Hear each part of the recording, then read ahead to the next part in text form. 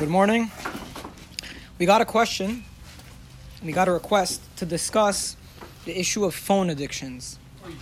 Now, I'm as a bar mitzvah teacher, I see it firsthand. I have this thing that I do. What addiction? Sorry. Cell phone addiction. So I ask my bar mitzvah kids because they open up to you. Show me your phone usage. Oh my God! I just did it with my son the other day. It's on average for these kids, for these 12-year-olds, between 6 to 8 hours a day. Mm-hmm. That's what I'm seeing. We're going to. I want to discuss. Yeah, and most of it's going to the Chinese government also.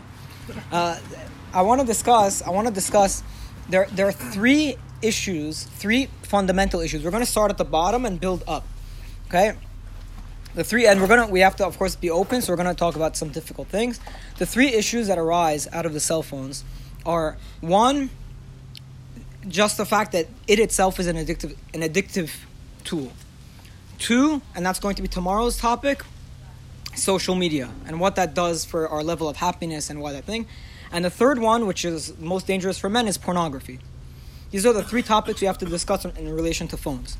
Now, the first topic is what we'll do today, and that is the fact that it is addictive. Any substance can turn into addiction. What is the nature of addiction? A person has suffering in his life. He has something that he's going through. He feels very difficult.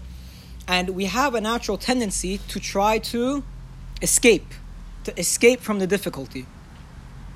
In order to escape from difficulty, we'll turn to anything.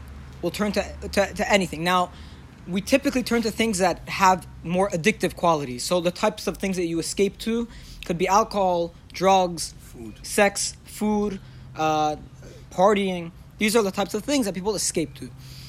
The fundamental problem with a phone is that it's just one more addictive substance that people use for escape. So you will see when people get depressed or when they're sad, screen time goes way up. And screen time typically on social media and things like that. But the screen time goes way up. So the first thing to realize about this device, about this phone, is that just have that awareness that it's an addictive substance, that it's an addictive tool, and that there will be a tendency to use it as an escape mechanism.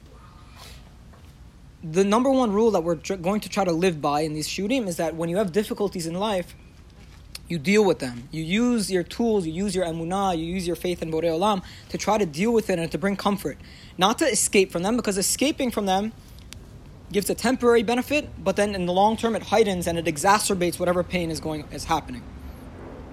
So the first thing we have to learn about the cell phones, Be'ezrat Hashem, is that they are very, very prone to being used as an escape mechanism, and we should be aware of that and not let it happen.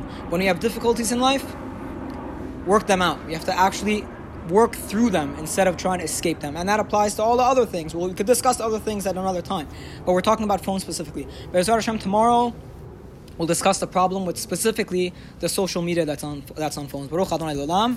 Amen ve'amen.